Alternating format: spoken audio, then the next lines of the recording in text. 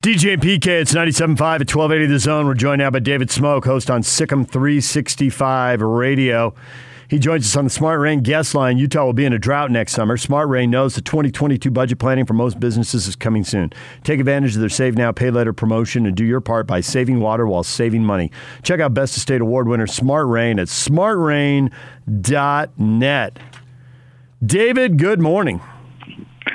How are we doing in Utah? We are doing quite well. We are very intrigued by this game. A couple of 5-1 teams ready to face off, and a lot has been made here of Jeff Grimes, former BYU offensive coordinator, going to Baylor, and now the teams know each other and recognize each other's offense on film, right down in some of the finer points. They've all had Jeff Grimes yell something across the practice field about details or in a film session, so they've all got that ringing in their ears.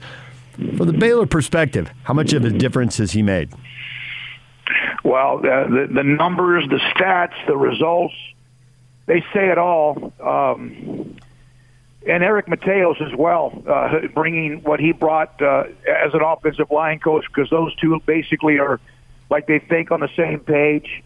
And I cannot explain, and I don't know what happens this weekend or going forward, because their schedule will be a tough little slate coming up, you know, with what they have, including with Brigham Young. But last year they could not run the ball at all. I mean, they had, I think after the third game this year, maybe in the fourth game this year, they had as much yards rushing as they had all of last year. Now, they played 9 games, and they weren't any good. They were 2-7. They could not run the ball. They could not make a push. They could not get a 3rd and 1. They could not get a 4th and 1, and they surely weren't going to get a 3rd down and 6 or 7.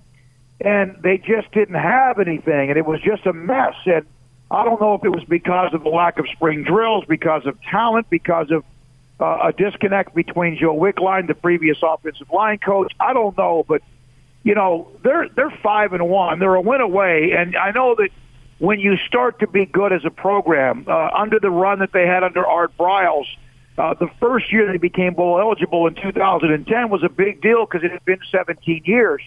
But they've also had 1-11 and 2-7 recently, and so getting bowl eligible is a big deal, and that's what they want to win away from.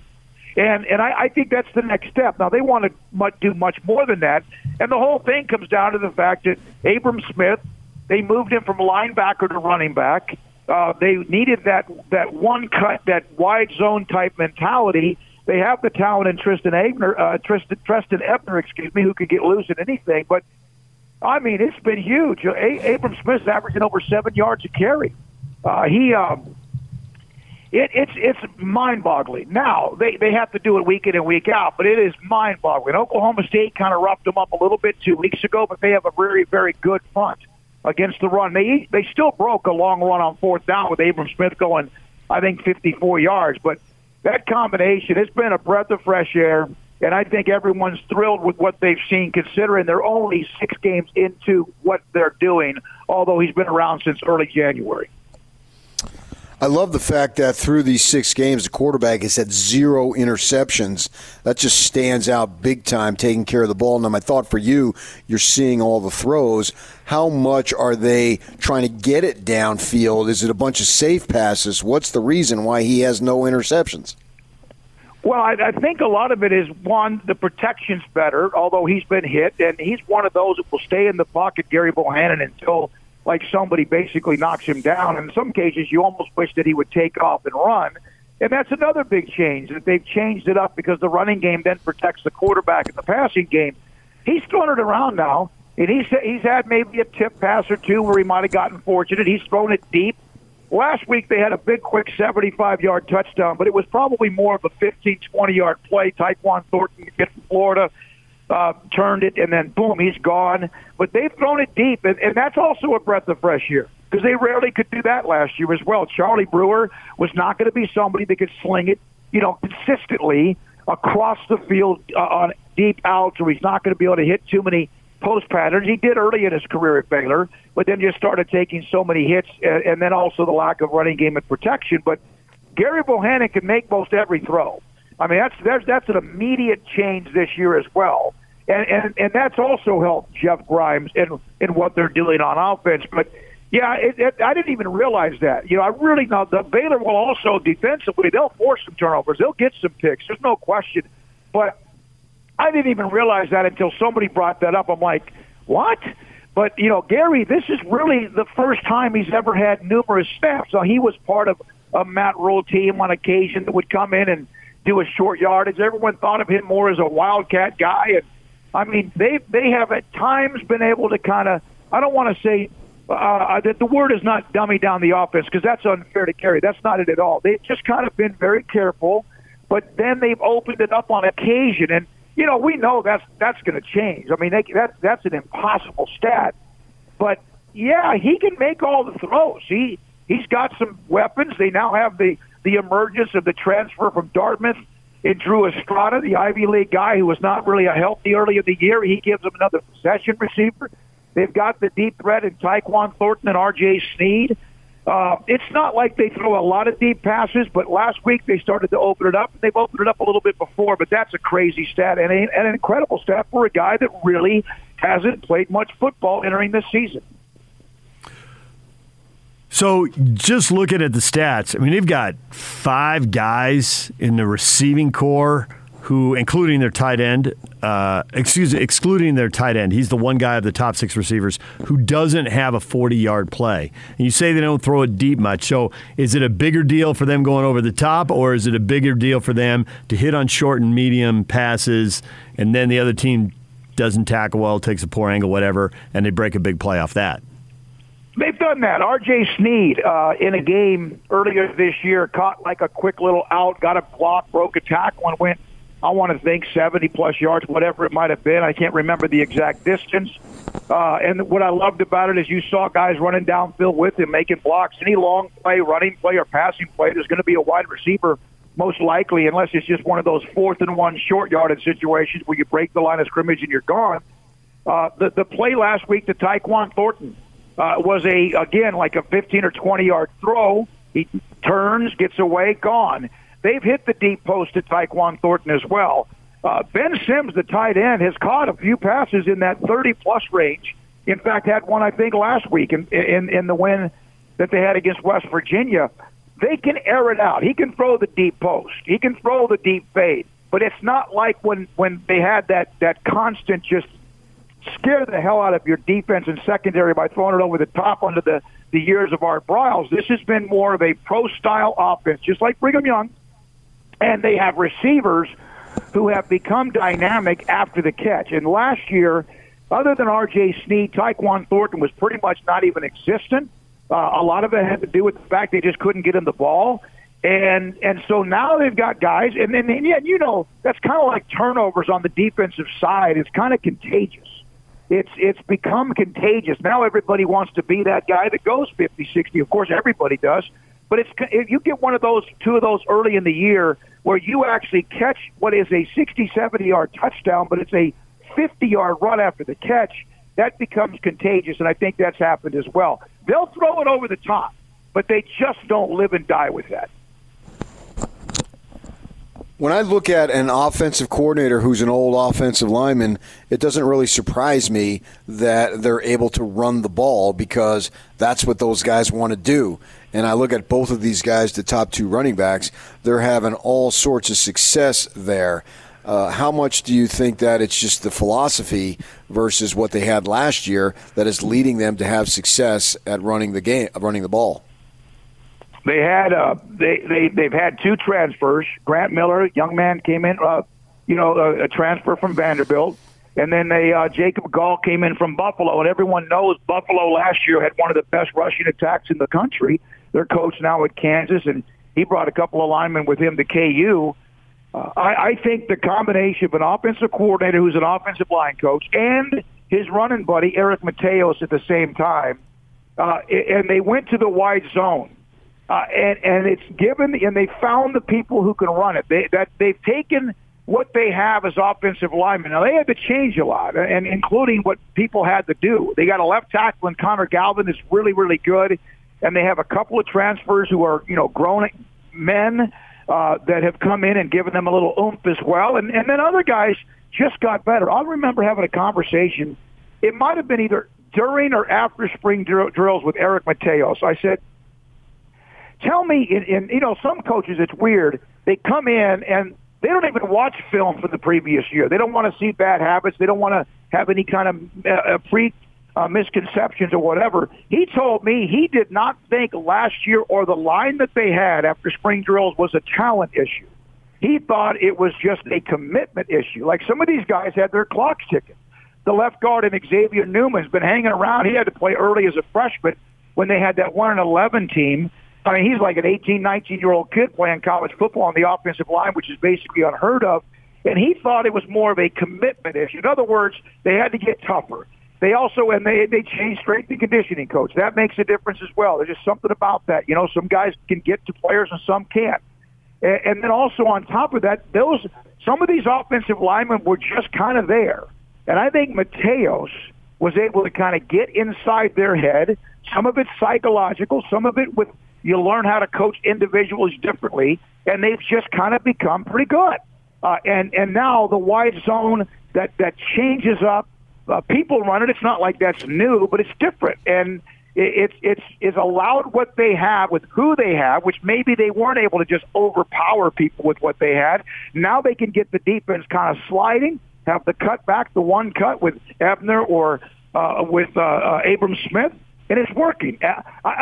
I think Jeff Grimes' mentality, what is it? He wants it to be violent. He wants the offense. He used that word as a term. I can't remember what it was, but it's violent. And when I heard him say that, now sometimes coaches say that. That doesn't mean you can do that.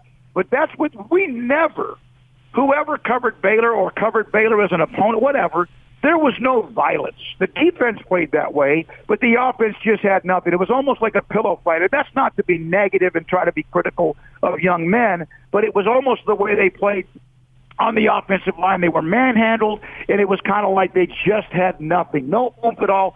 Grimes came in and said, that's not going to happen anymore. We're going to change it. And along with Mateos, that's what they've done. Yeah, we've heard that about teams that throw the ball a lot. When you're pass blocking, you're not that aggressive, you're not that violent. He likes the phrase, the letters RVO, reliably violent offense. Yeah. Reliant, yeah, right, exactly right. He said that very early. We had him on right after he was hired. And when I heard that, I was like, I just like the sound of that. Now, hey, listen, we weren't sure. We watched spring drills, and there were still some hits and misses, and there's going to be times they run into a brick wall. Well, now they have a quarterback who can air it out a little bit more, and you got, again, they've made some changes. 2 new transfers, grown men come in to help you with your depth and even starters on the offensive line. You take a linebacker who was an all-state running back at West Texas at Abilene High School. You move him from what was running back to linebacker, and then somebody says, we need somebody that can run this type of offense at the back position other than Treston Ebner. They lost John Levitt to Penn State, who would have been perfect for this. And that's a coaching decision. That's noticing what you might have. And also someone went to Dave Aranda and said, Abram Smith played running back in high school, had like 5,000 yards. For them to make that decision, he's having a very good start to this season, was also a great coaching decision as well. David Smoak joining us, host on SicEm365 Radio. This Baylor defense, in a sport where 30 points is an average number for an offense to score, they've given up 29. That's a season high in a 31-29 win over Iowa State. They've given up a little less than 18 points a game, which is 21st in the country. What is going to be the biggest problem here for the BYU offense to solve with the Baylor defense? They're really, really fast. And again, sometimes size beats speed. Sometimes speed overwhelms size. So that's going to be fun to watch. They pick off passes. They bring people from different angles. They have that kind of hybrid. They call it like the jack position. Heck, it might be called it's a star position. Everybody has their own little terminology for kind of that hybrid linebacker safety position. They're really very disruptive. They have a nose tackle in Siaka Ika. He came in. He's a transfer from LSU, 350, whatever you want to call him, pound guy that started the last 2 games to make some plays. Made a huge play against Iowa State, a deflection for an interception, but he had a couple of sacks last week in their win against West Virginia and got really disruptive. He kind of is the motor. Now, Terrell Bernard and Jalen Petrie, 2 and 8. they're the ones that really are the big play guys that really are the ones you have to worry about because they're both coming from different angles. But the big nose tackle inside, you guys know that. If you have somebody that can kind of help control or take up some people inside, that lets everybody else, especially if you have speed, run. They have a ball hawk secondary. That doesn't mean they haven't been beaten. They did get pushed around by Oklahoma State, who ran the ball right at them and hurt them quite a bit. In fact, beat them up in the first half. And I think that's kind of challenged, in a lot of ways, kind of their manhood. And I think that they had to watch that the next day, and I think that kind of helped them get kind of fired up for what they had to do against West Virginia, who has struggled running the ball, and they struggled against Baylor as well. Brigham Young established the line of scrimmage. We know that's what it's not a mirror image of what both teams are doing, but it's very similar. To me, whoever can run the ball most effectively, obviously there's always the intangibles, but against the Baylor defense, they did. Iowa State ran the ball well. Breece Hall, who's an All-American type guy, ran the ball pretty well. Oklahoma State ran the ball pretty well. So if Brigham Young can get that, and they've got the running back that we know is so solid, just kind of a grinder. So to me, that's what Brigham Young's going to have to be able to do, because if you do that, then maybe Hall can make the throws he needs to make wherever he or whoever is playing the quarterback position this week can make the plays that they need to make to what are, and Dave Aranda mentioned this, a deep set of wide receivers. So it's going to be fun. I think this is going to be a knockdown, drag-out football game that might actually have some points in it. But I think that's Brigham Young's got to be able to establish a running game. And last week, West Virginia couldn't do that. So what's going to be a bigger attraction Saturday afternoon in Waco, BYU, Baylor, or Magnolia Way? Oh, my God. I'll tell you this. In 2010, when I arrived in Waco, and I've been through Waco and done games here before, it really was a city that struggled. And there's been things that have happened here that have not been great. And then RG3 comes along. And Brittany Griner in that 40-0 women's basketball team, and she's kind of a once-in-a-lifetime player. And it kind of brought some energy to this city. But honestly, wherever I would travel, like every year I'm fortunate to go do the show for a week wherever the Super Bowl's played. And I remember the first time I was on the road, the first Super Bowl I covered when I got here in 2010, there was a few people that brought up a couple of the tragedies in Waco. The next year I traveled, they said, hey, tell us about RG3 and Brittany Griner. Now wherever I go, tell us about Chip and Joanna and the silos in Magnolia. And, I mean, it has energized the sports athletic teams at Baylor in the early parts of the 2010 decade, energized the city, brought some people from Waco that maybe were always kind of felt separated from Baylor. They always called it, back in the day, the Baylor bubble. It brought the community. People love to see people win. People love dynamic players. Well, there's not much more dynamic than Robert Griffin III, who's broadcasting the game this weekend, and Brittany Griner, who's in the WNBA Finals. But business-wise, the facelift of Waco, Texas, McLean Stadium, for example, which is, was built and started in 2014, and what they've done downtown Waco, and they got a lot of work to do. And the construction up and down 35, which runs right through the spine of the city, is just a mess. But that business, what they've done, has completely changed the face of downtown Waco. And now that is as big an attraction as anything that has. And there's others, but that one right there, no question. It's made a big difference in Waco's economy. I don't think I can help the economy in this area. Maybe I'll be there for some games one day. I might be able to help that way. Magnolia Lane isn't going to do it for me. It's a hard place to get into, and if you walk up to it, and there's these two big metal silos that just stick right out of the ground, and they've turned that thing into a business. It's and of course the TV shows and stuff like that. It's incredible. If they put their name on a toilet, they'll sell it. It's insane, and in a good way. And people have flocked from all over the place. It's amazing. And because of that, then, of course, you have to build more hotels. And there's 55 more hotels, it seems like, that were here than 10 years ago. It's fun. I'll tell you what, Waco's had a lot of bad things. Waco takes a lot of shots. It's not what anyone – if someone hadn't been here in 5 or 6 years, they would be blown away by what they see now, other than, again, the constant construction on I-35, which is a disaster. All right, David, we'll leave it there. We appreciate you joining the show once again and looking forward to the Big 12 and talking to you again down the road.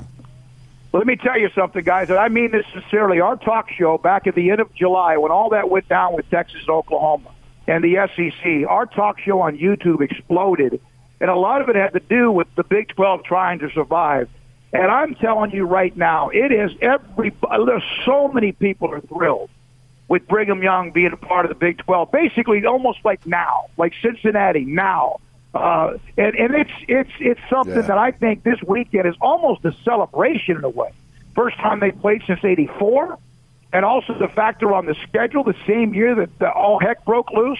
I think it's great. I talked to Grant Tapp, the former Baylor coach, about the last time they played in '83 and '84.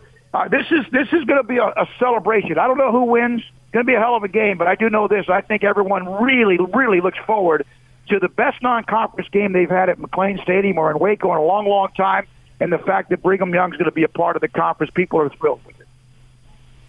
David, thank you very much. We'll talk to you again down the road. Enjoy the game. You too. David Smoak, host on SicEm365 Radio. And PK, it is not an exaggeration to say this is the best non-conference game they've had in this stadium. They haven't lost a non-conference game in a decade. TCU got them. But basically, they play smaller teams from Texas they know they're going to beat. I think Duke has been their big intersectional game in the last decade. So it'll be a big deal, and it's got the added intrigue of this is going to be a conference game down the line. Isn't that just, I don't know what the right word is, ironic, but how timely. Yeah, when timely. you schedule this series, that this is going to be what it's going to occur in a couple of years, and they make the big announcement over I guess it was in September, and going forward there, they're going to be. And I think the Big 12 is revitalized. It's basically, all right, Oklahoma and Texas, you don't want to be here, get out. Now they've got to keep them, to make sure that they get the money, and they'll figure that all out. But I think the folks, and this is from a distance, but just listening to him talk, that the folks are really excited about the programs coming in because they're all, to one degree or another, big-time programs. I mean, it's not like, let's face it, Colorado was a big-time program, and Utah was on the verge, and you could argue that they were because they'd had some undefeated seasons in football we're speaking of, and basketball had been pretty good.